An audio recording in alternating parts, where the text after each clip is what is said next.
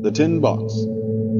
"If I were you, Perkins," said Mr. Booth one evening in the smoking room, "I should take care what I was about with that little widow." "You mean Mrs. Williams?" I inquired. "Oh, is that her name?" remarked my friend, carelessly, refilling his pipe with deliberation.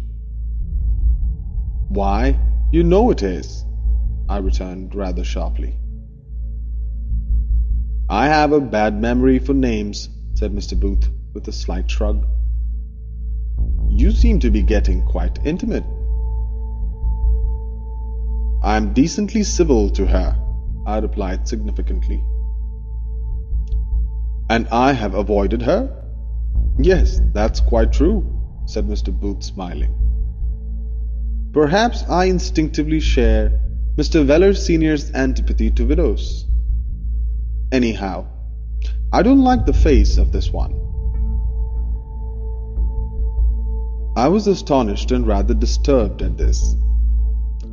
I had great confidence in my friend's judgment, but when I recalled to mind the refined and delicate features, the soft, trustful brown eyes, the gentle voice, and the timid, shrinking manner of the unfortunate lady he referred to, I was filled with indignation at his cynical attitude. Mrs. Williams had resided at Elvira House for about a week or 10 days with her only child, a pretty little girl of 5 years old, and owing to the accident of being placed next to her at the dinner table, I had struck up an acquaintance with her. But she was neither remarkably good-looking nor particularly young, and my predilection was rather due to sympathy and good nature than to admiration for her personal charms. Besides, she was apparently the last person to court attention, for her whole thoughts seemed centered upon her child, whom she evidently adored. "I fancy she maneuvered a little to get put next to you at the table," said Mr. Booth, watching me quietly. "You wouldn't say that if you knew her better," I retorted hotly. "You think it was an accident?" "Well, perhaps," said my companion, in his enigmatical way. "I'm sure of it," I said emphatically. "Mrs. Nix arranged it." "All right, old fellow, it is no concern of mine," said Mr. Booth good-humouredly. "Only I shouldn't lend her any more money if I were you." "How do you know I have done so?" I inquired, reddening. "You asked me to change you a cheque the other day. It is a mere guess, but putting two and two together—" "You happen to be right for once," I interrupted with some vexation. "I lent her £10 till her dividends fall due on Tuesday next. I suppose you're going to suggest that the money is lost?" "It depends upon her circumstances," he replied, nodding his head. "Well, do you know anything about her?" "Come, Booth, out with it," I exclaimed irritably. "I? How should I?" said he, raising his eyebrows. "I have never seen her before in my life." "She is the widow of Mr. John Williams, who died about 2 years ago. He lived at Gateshead, and was a wholesale tobacconist. He left everything to her by his will," I explained, to show that I was not wholly ignorant of the lady's affairs. "How do you know?" inquired Mr. Booth. "She showed me a probate," I replied. "I didn't ask her, but when she requested me to accommodate her with that trifle of money, she volunteered to explain how she was situated." "I see," observed Mr. Booth, apparently impressed. "Unfortunately, the poor lady was left very badly off," I went on, mollified by the change in my friend's manner, which was now more sympathetic. and that is what now brings her up to town. She has a fixed belief that her husband, who seems to have been somewhat eccentric in his later days, deposited some money or securities at some bank in London or elsewhere. Has she any clue? Enquired Mr. Booth, manifestly interested. Not that I know of. She is very reticent, I replied. She hasn't asked for your assistance then? Said my friend. No. Of course, I should be pleased to help if I could, I said, with a touch of defiance in my tone. Mr. Booth did not gainsay me this time. Either he was tired of the subject, or else he perceived that I rather resented his interference. At all events, he relapsed into one of his silent moods, in which he was wont to indulge, and sat puffing at his pipe, with his eyes fixed on the fire for the remainder of the evening, without joining in general conversation, which presently ensued as other guests strolled in. I was annoyed with him, because I thought his opinion of poor little Mrs. Williams was unreasonably prejudiced and very unjust. Nevertheless, his warning was not quite thrown away upon me, for I determined to observe her with closer attention. The only result of this, however, was to convince me more firmly than ever of her absolute good faith, though I confess that I began to realize that her refinement of speech and manner was partly assumed. In unguarded moments, she occasionally dropped an aspirate, and when she grew a little excited in speaking of her efforts to trace her husband's missing estate, she sometimes made use of expressions which were suggestive of a humble origin. But these slight solecisms were hardly perceptible, and of course, a defective education is at most a misfortune. For the rest, she continued to interest me greatly, and when, punctually on the appointed day, she repaid me the £10 with many fervent expressions of gratitude, I could not forbear exulting over my friend. "That is all right," he said laughingly on hearing the news, but looked a little shamefaced, as I thought. "You needn't tell her I gave you a friendly warning." "Of course not," I replied indignantly. "Any news about her husband's property?" he asked carelessly. "None. She has looked up all his London friends and done everything she can," I answered. "Why doesn't she advertise in the newspapers?" "She did so more than a year ago in the Times and other journals." "Have you anything to suggest?" I inquired anxiously. "No. Don't, for goodness sake, my dear fellow, ask me to mix myself up in the lady's affairs," he said, with more temper than he usually displayed. "I would rather you didn't even tell her you have consulted me about them." I promised this more readily because I suddenly remembered having once suggested to Mrs. Williams that she should ask the advice of a friend of mine, having Mr. Booth in my mind, in her difficulty, and had been met by a decided and emphatic refusal.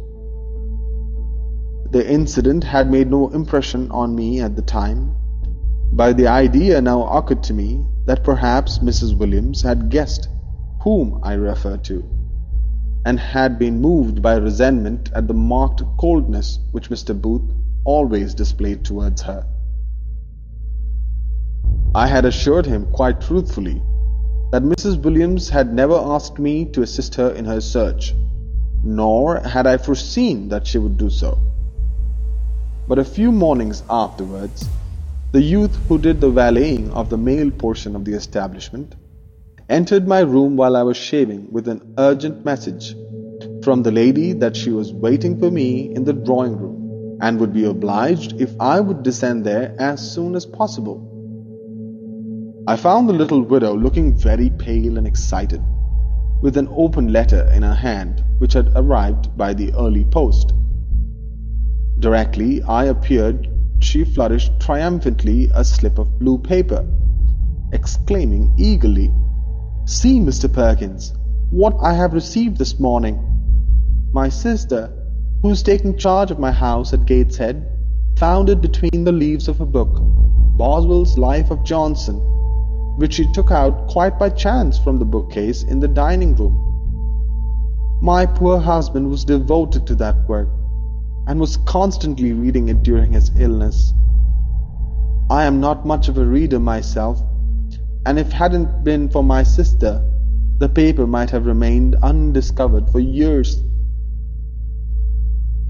While Mrs. Williams was thus breathlessly explaining, I glanced at the document, which was a form of receipt or acknowledgment from Messrs. Drake, Crump and Company, bankers, of Fleet Street, for a tin box deposited with them by her husband for safe custody on a specified date.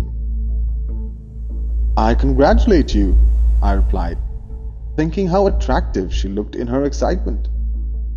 "It is indeed a fortunate discovery." "I knew it! I was sure he had done something of the kind," exclaimed Mrs. Williams joyfully. "But he was very secretive about his affairs lately. It became quite a mania with him. I shouldn't be surprised to find the box contains property of great value." "The receipt, I see, is dated about 6 months before your husband died," I observed.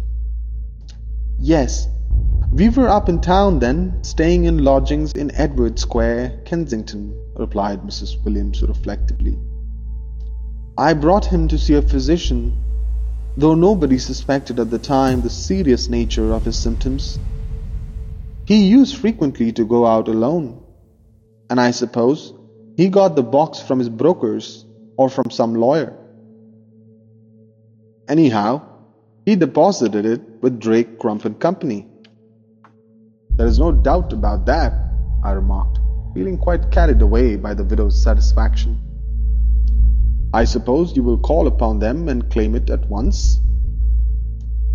"Yes, unless— I really feel quite ashamed to ask such a favor of you, Mr. Perkins, but I was going to say, unless you would mind calling upon them in the first instance. The fact is, my little girl is not very well today, and besides, this delightful surprise has rather upset me. My head aches dreadfully," said Mrs. Williams, putting her white hand to her brow, but smiling bravely. "Oh, I shall be very pleased," I answered readily.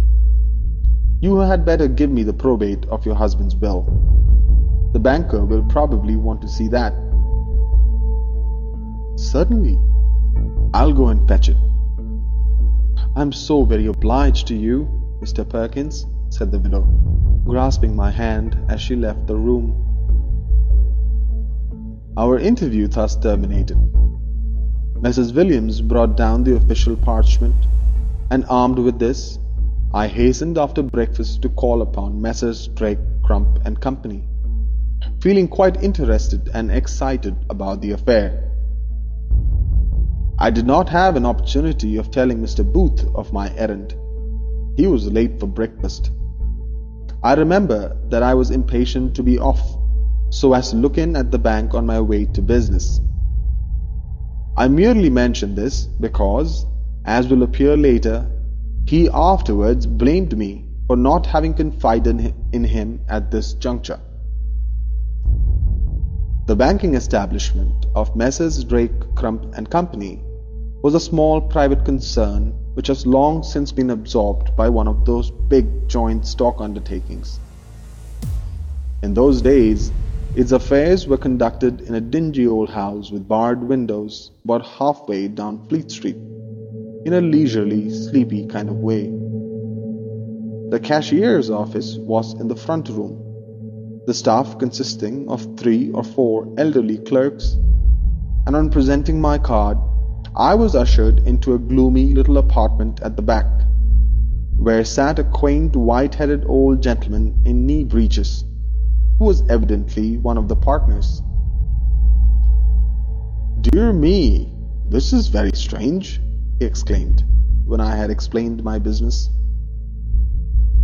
"Mr. Williams is dead, is he?" Well, we were wondering. We haven't heard anything about him for a long time. "He has been dead for more than 2 years," I replied. "2 years, eh? Let me see," he observed, as he rang a handbell upon the table. "Mr. Jameson," he added as a clerk appeared, "when did we last hear from John Williams?" "He has not drawn on his account for upwards of 2 years. His passbook is here," answered the clerk. "Oh, then he had a current account as well?" I exclaimed. "A small one, yes," replied the old gentleman. "What is the balance, Mr. Jameson?" "About £130, said the clerk. "You see, the passbook being here, and the receipt for the box mislaid, his widow had no clue," I explained eagerly. Quite so. And this is the probate of his will, eh?" said the old gentleman, taking it up and holding it close to his nose. "I wonder you didn't see the advertisements in the papers," I remarked. "His widow knew he had property somewhere, and she advertised. Extraordinary that should have escaped us. We always keep a lookout," said the old gentleman, glancing through the probate. "When did the advertisements appear?" "I cannot tell you the date. Mrs. Williams will," I answered. "And you are a friend of the widow's?" inquired the old gentleman, looking at me pretty keenly over his spectacles. "Yes." The probate seems all right. She is the sole executrix, I see. Of course, if she wants to withdraw the money and take away the box, she must attend in person. You can identify her, I suppose, and verify her signature?" "Certainly." "You are Mr. John Perkins of the Monarchy Insurance Office?" he said, scrutinizing my card. "Who is your present manager?" "Mr. Middleton." "To be sure, I have the pleasure of knowing him." "Making my compliments," said the old man quaintly. "I will. I suppose Mrs. Williams can draw on the account and have access to the box when she chooses?" I inquired. "I see the testator was described in his will as of Gateshead," said the old gentleman doubtfully. "That isn't the address in our books." "He lived there, and his widow lives there still," I replied. "Mrs. Williams tells me at the date of that deposit receipt they were residing in lodgings in Edward Square, Kensington." "Quite right. That is the address we gave. Well, sir," he added, replying to my former question, "as everything seems satisfactory, if you will leave the probate for registration and call here with the lady any time after 12 o'clock tomorrow, the box can be given up. Good morning." I was very pleased, for Mrs. Williams' sake, to find that everything was straightforward, and the fact of there being a substantial sum of money to the dead man's credit, which the widow evidently knew nothing about, would, I thought, be some compensation in case the contents of the box should turn out to be less valuable than she anticipated. Later in the day, my chief, Mr. Middleton, surprised me by coming up to my desk at the office and saying, "Mr. Perkins, I have just answered an enquiry about you." "An enquiry?" I exclaimed, rather startled. "Yes, from Messrs. Drake, Crump and Company of Fleet Street. Have you some private business with them?" he asked curiously. "Not of my own, sir. A lady in whose affairs I am interested." "All right, Mr. Perkins. I don't wish to inquire details," he said, smiling at my embarrassment. I was of course pleased to vouch for your respectability and integrity. Thank you, sir, I replied, secretly annoyed at the banker's inquisitiveness.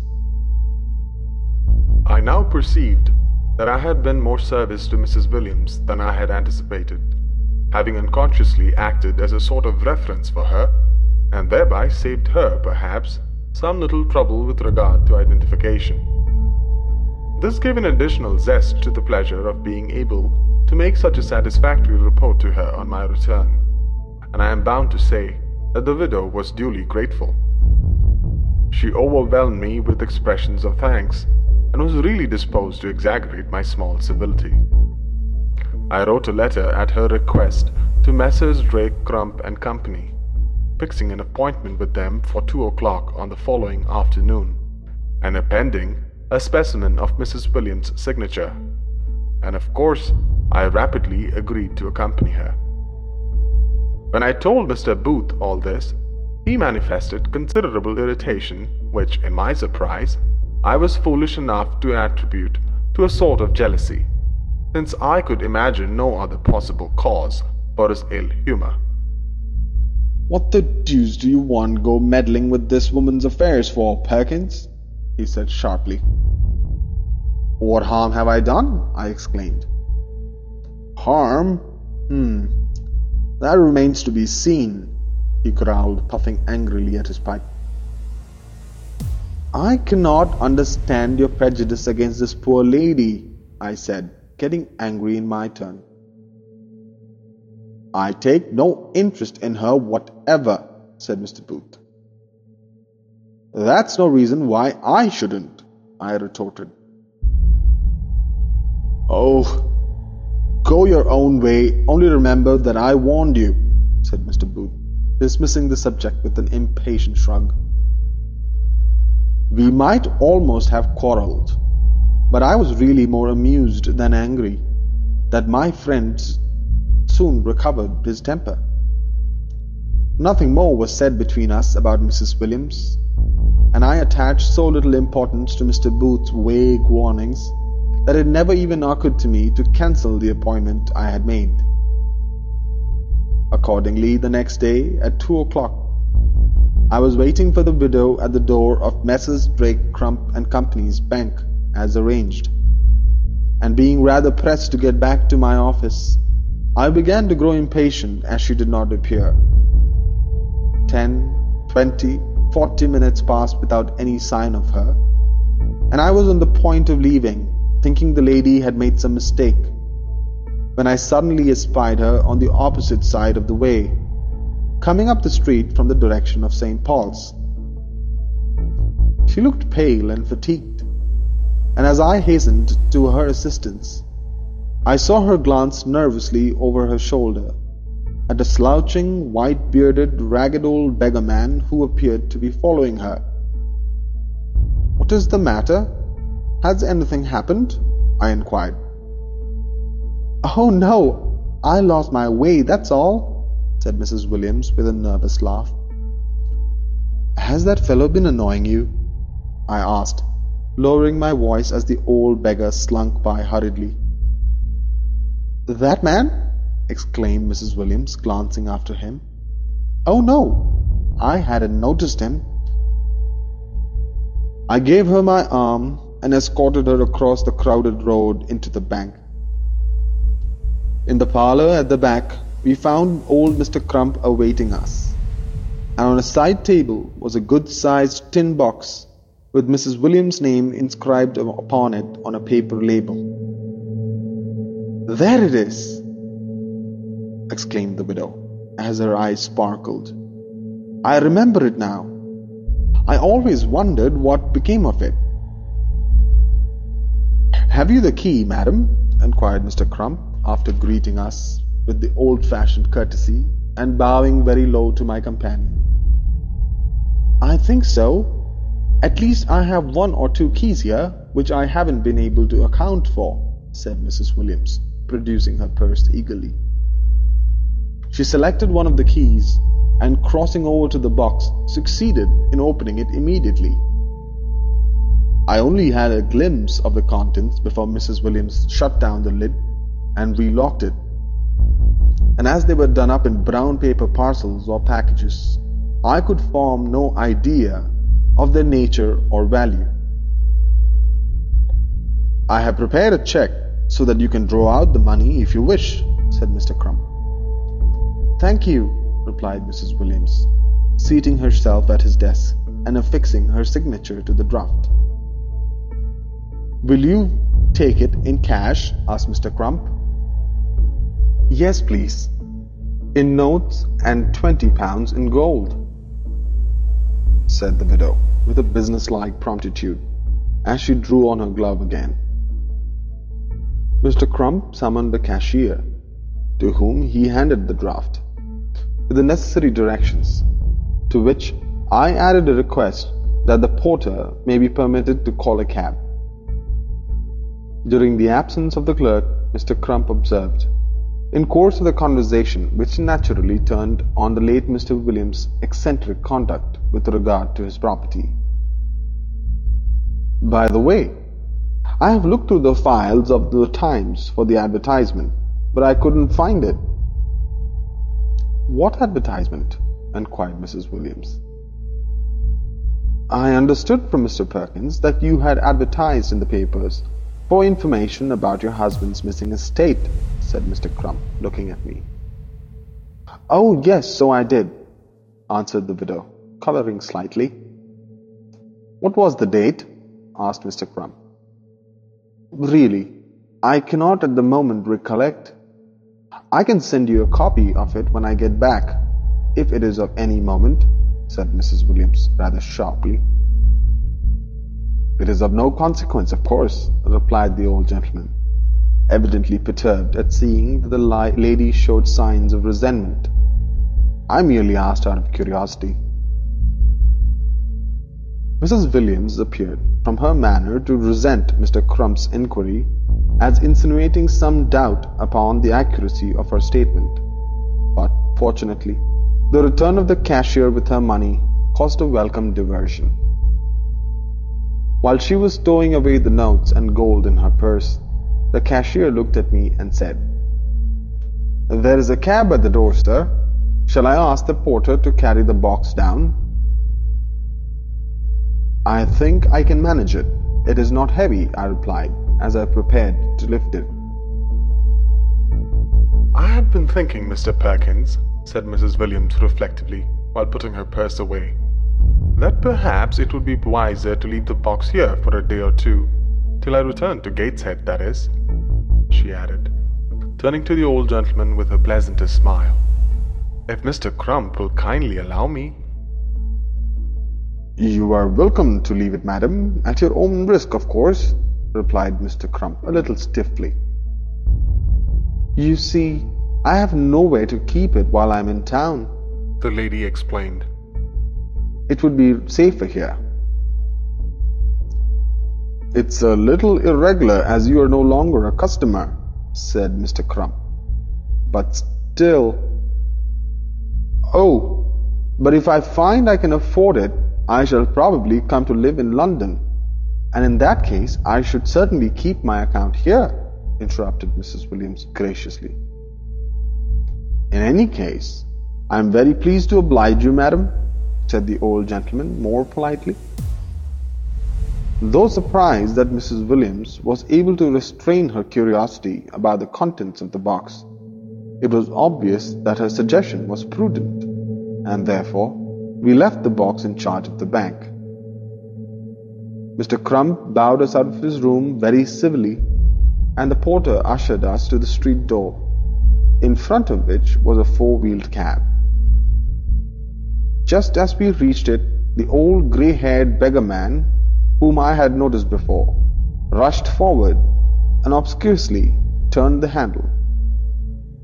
Mrs. Williams sprang lightly into the vehicle, and again, I thought, she glanced nervously at the caging old rascal. Here, you be off, my man, I said to him sharply. No, no, here, my poor fellow, is something for you, said Mrs. Williams, and before I could prevent her, she put her hand over my shoulder and gave the beggar a sixpence. "You shouldn't be so foolish," I said laughingly, as the old man shuffled off with his price. "Think of my good luck, Mr. Perkins," laughed the widow. I gave the cabman the address of Elvira House, and lifted my hat to Mrs. Williams from the pavement as she drove away, little imagining that she would have left London before I returned in the evening. But so it happened, for when I reached Elvira House at the end of the day, I learned that the widow had received a telegram an hour or so previously, summoning her to Bath on the account of the illness of her mother. "She left many kind messages for you," added Mrs. Nix when she gave me the information. She said she would write to you in the course of a day or two. She was dreadfully upset, poor thing, at the sad news. I did not even know she had a mother living, I remarked. You were the only person she confided in, said Mrs. Nix playfully. I suppose the little girl has gone too, I observed, a trifle abashed. Yes, a sweet child. Everyone is so sorry to lose them. Mrs. Williams was a universal favorite, said Mrs. Nix. This was evidently the case, to judge from the expressions of regret which were uttered at the dinner table when her departure became generally known. We had rather a reduced company that evening, there being several vacant places. The Major had gone to attend some races at York, whither Mr. Booth was understood to have accompanied him, and 2 or 3 of our guests were dining out. I was surprised to hear of my friend having yielded to the Major's persuasions, for when the latter had broached the subject of the expedition in the smoking room on the previous evening, Mr. Booth had flatly refused the invitation. But horse racing was a form of sport which seemed to possess extraordinary attractions for him, and I supposed he had been partly influenced by desire to keep his companion out of mischief. I must confess that I felt a little depressed at the widow's unexpected absence. It was quite untrue that I admired her, but her confidences had heightened my platonic regard, and her personality undoubtedly attracted me. I therefore awaited the promised letter with some impatience, and she was good enough not to leave me long in suspense, for by the next evening's post I received from her the following epistle, dated from Lower Pulteney Street, Bath. My dear Mr. Perkins, alas, my poor dear mother is dying. So shocking, and so totally unexpected. Of course, I must remain by her side till the end, and she may yet linger for some weeks, the doctor says. I hope Mrs. Nix gave you my message. I can never thank you sufficiently for all your kindness, dear Mr. Perkins, and yet I have a further favor to ask of you. You know what sick people are. I told my dear mother, who is perfectly conscious, about the box at the bank. Nothing will satisfy her but to know what it contains, as she is anxious to be assured that my little girl and I are sufficiently provided for. How I regret that I did not examine the contents that day at the bank. And now, what am I to do? I dare not leave my poor mother, even for an hour. I wonder whether you would undertake a journey here and bring the box with you. I know it is too much to ask, yet I have ventured to write to the bank to say that you might call. I am sure your kind heart will prompt you to do this if you possibly can. Your most faithfully and sincerely, dear Mr. Perkins, Amelia Williams. I was rather startled by this request, and yet, well, in short, I decided to comply with it. I wonder at myself now. Most of us have experienced similar astonishment at past foolish actions. My chief objection at the time was that I could not very well get away from the office. However, on consulting a railway timetable, I found that Bath was a much more accessible place than I had imagined. A half-day holiday would be all that I required, for I could travel down there and return the same evening. The next day was a Saturday, so that all the indulgence I need ask of my employers was a single hour in order that I might get to the bank before 2 o'clock to obtain the box. I therefore wrote immediately to Mrs. Williams to say that I would travel down by train, which left Paddington at 3 o'clock, arriving at Bath at 5:15, and that I should return by express, which would bring me back to town about 9. I had no reason for remaining at Bath, and I thought I might accomplish my journey before Mr. Booth came back. I think I must have had a vague idea of keeping my trip a secret, both from him and from the other guests, for I was a little sensitive about remarks which had been made about my attention to the widow. I duly carried out my program. The box was handed over to me at the bank without the slightest demur, in consequence of a letter they had received from Mrs. Williams, and I arrived at Bath punctually at the time named. I hired a fly and drove straight to the widow's address in Lower Pulteney Street, but the servant who opened the door said, to my surprise, that the lady was out, and handed me a brief penciled note from her saying that she had been called away unexpectedly owing to her mother's condition, and asking me to leave the box. "The poor old lady is not in the house, then," I remarked casually. "What old lady, sir?" inquired the girl, opening her eyes. "Mrs. Williams' mother. Do you know where she lives?" "No, sir, I don't." "Never heard her mention she had a mother here, in Bath, sir," added the girl. "But Mrs. Williams is in constant attendance upon her mother, who is dying," I exclaimed. "Mrs. Williams has hardly left the house since she has been here, sir," said the girl, evidently struck by my surprise. "She and her little girl went for a drive in a fly about an hour ago. I don't know where they went to. She said if a gentleman came and left a tin box, I was to take great care of it." "Did Mrs. Williams say when she would return?" I inquired with an uneasy feeling. "She said I was to have tea ready at 6 o'clock, sir," replied the girl, glancing back at the clock. "I will come in and wait," I said with sudden resolution, as I stepped inside the hall. The servant, whose good faith was manifest, ushered me into a neat parlour, and then left me, after again asseverating in answer to pressing inquiries that Mrs. Williams was certainly not in attendance on an invalid. Indeed, it was impossible to doubt from the girl's detailed account of the widow's movement since her arrival in Bath that the story of the dying mother was a complete fiction. I felt very much like a person who has unexpectedly received a douche of cold water. At first sight, it seemed as though the story had been merely a device to work upon my feelings in order to induce me to bring the box down to Bath.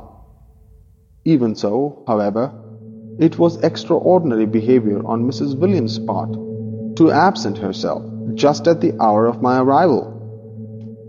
She had evidently counted upon my leaving the box and returning at once to London as I had planned.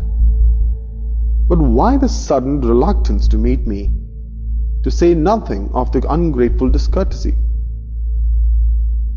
I grimly resolved to await an explanation, and when I recalled to mind that Mrs. Williams had given the alleged illness of her mother as an excuse for hurried departure from Elvira House, my mystification increased.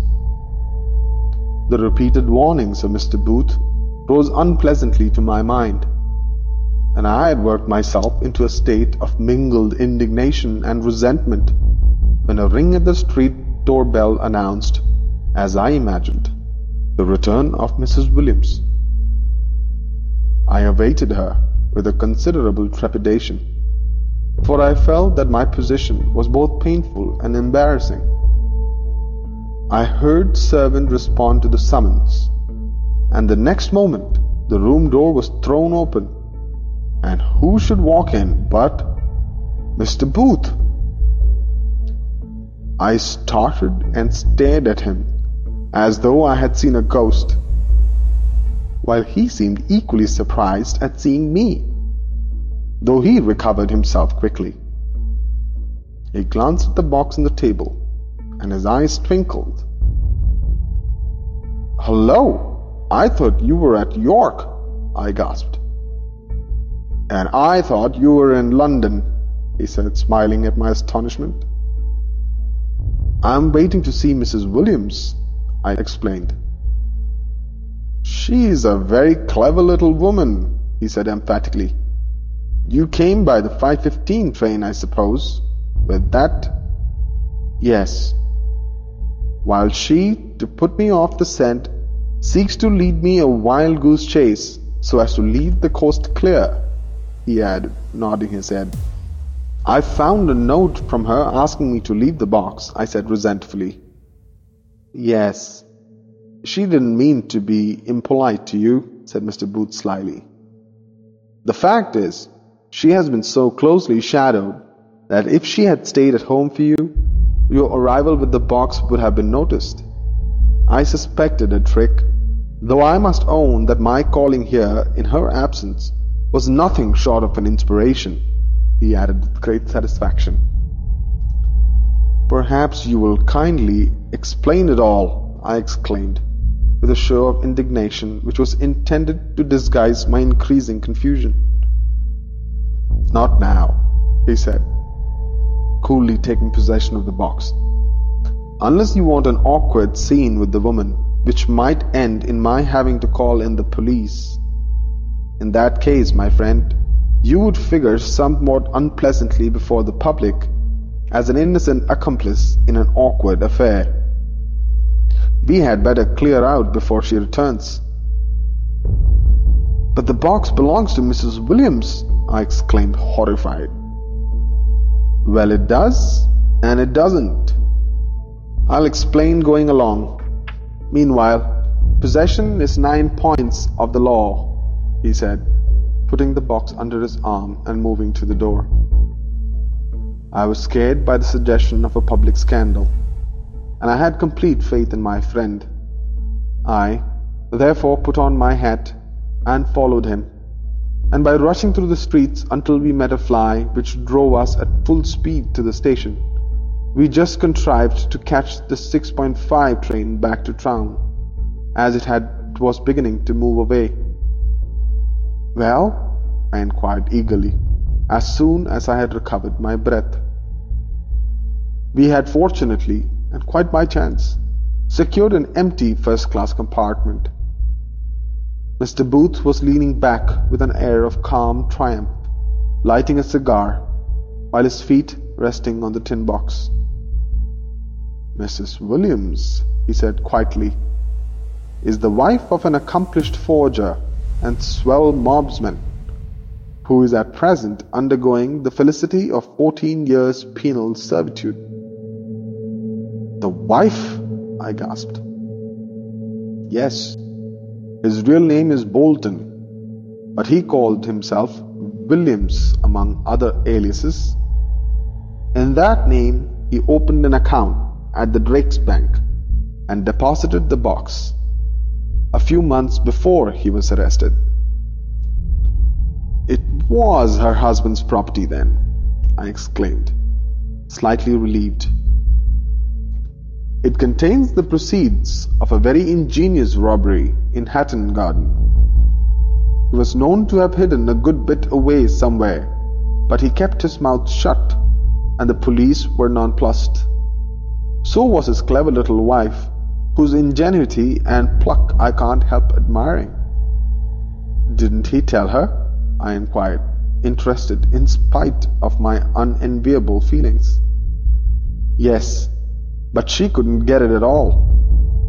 It was lodged at the bank in the name of Williams for safety, and she dare not claim it. But she bided her time, and at length she heard of the death of Mr. John Williams at Gateshead, which showed her husband's prudence in having adopted a common name. Of course, this was her opportunity.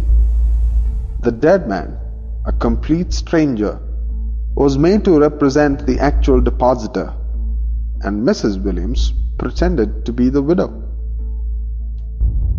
How did she get hold of the probate of another man's will? I asked.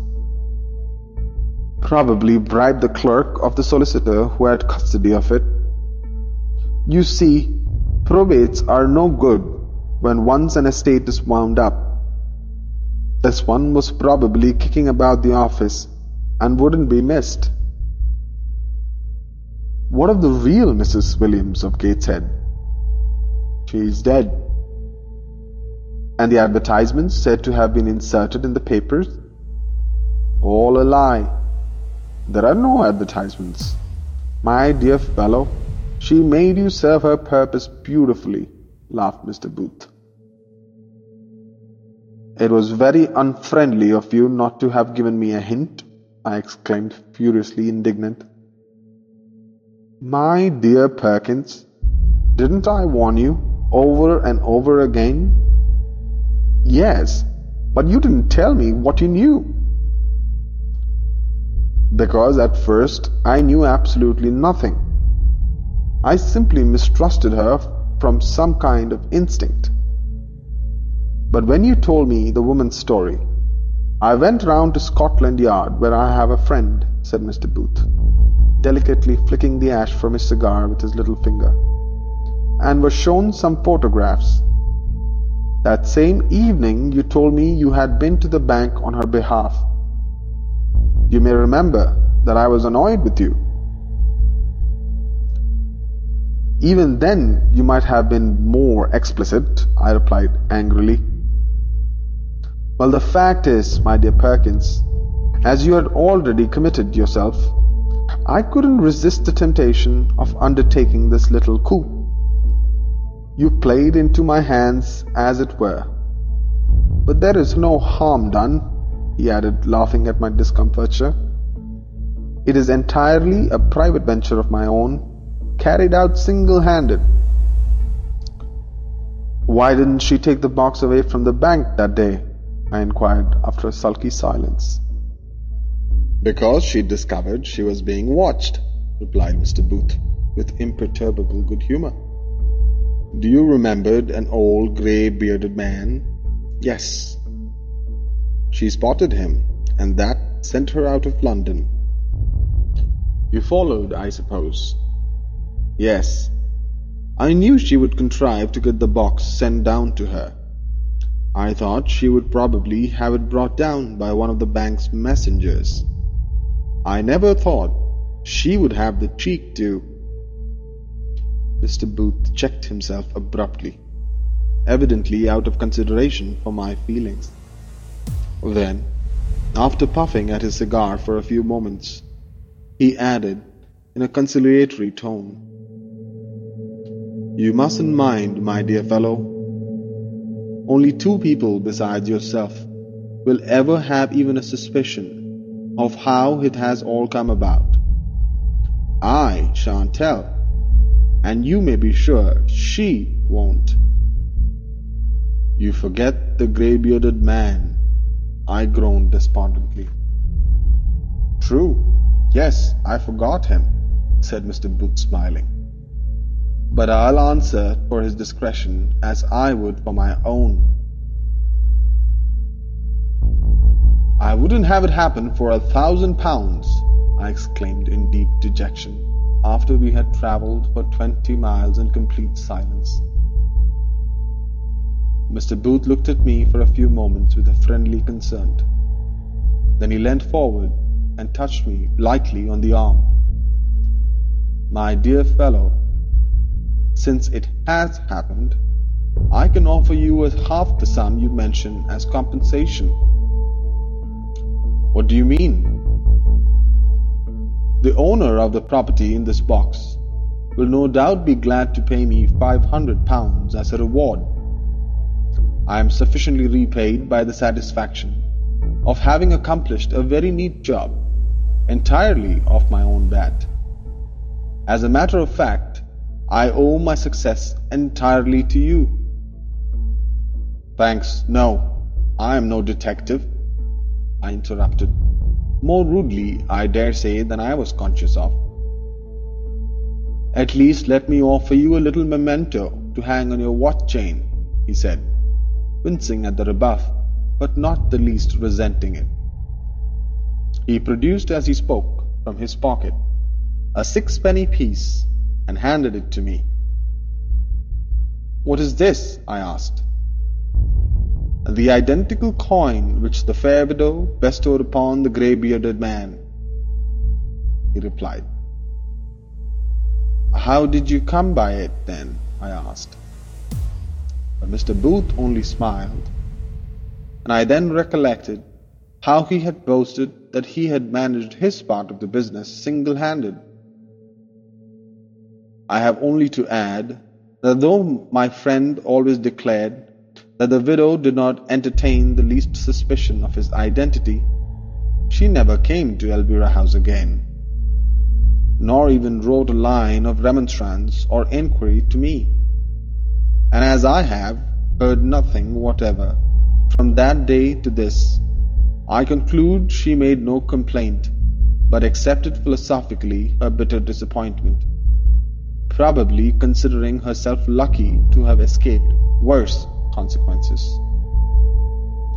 The End of The Tin Box by Herbert Keane.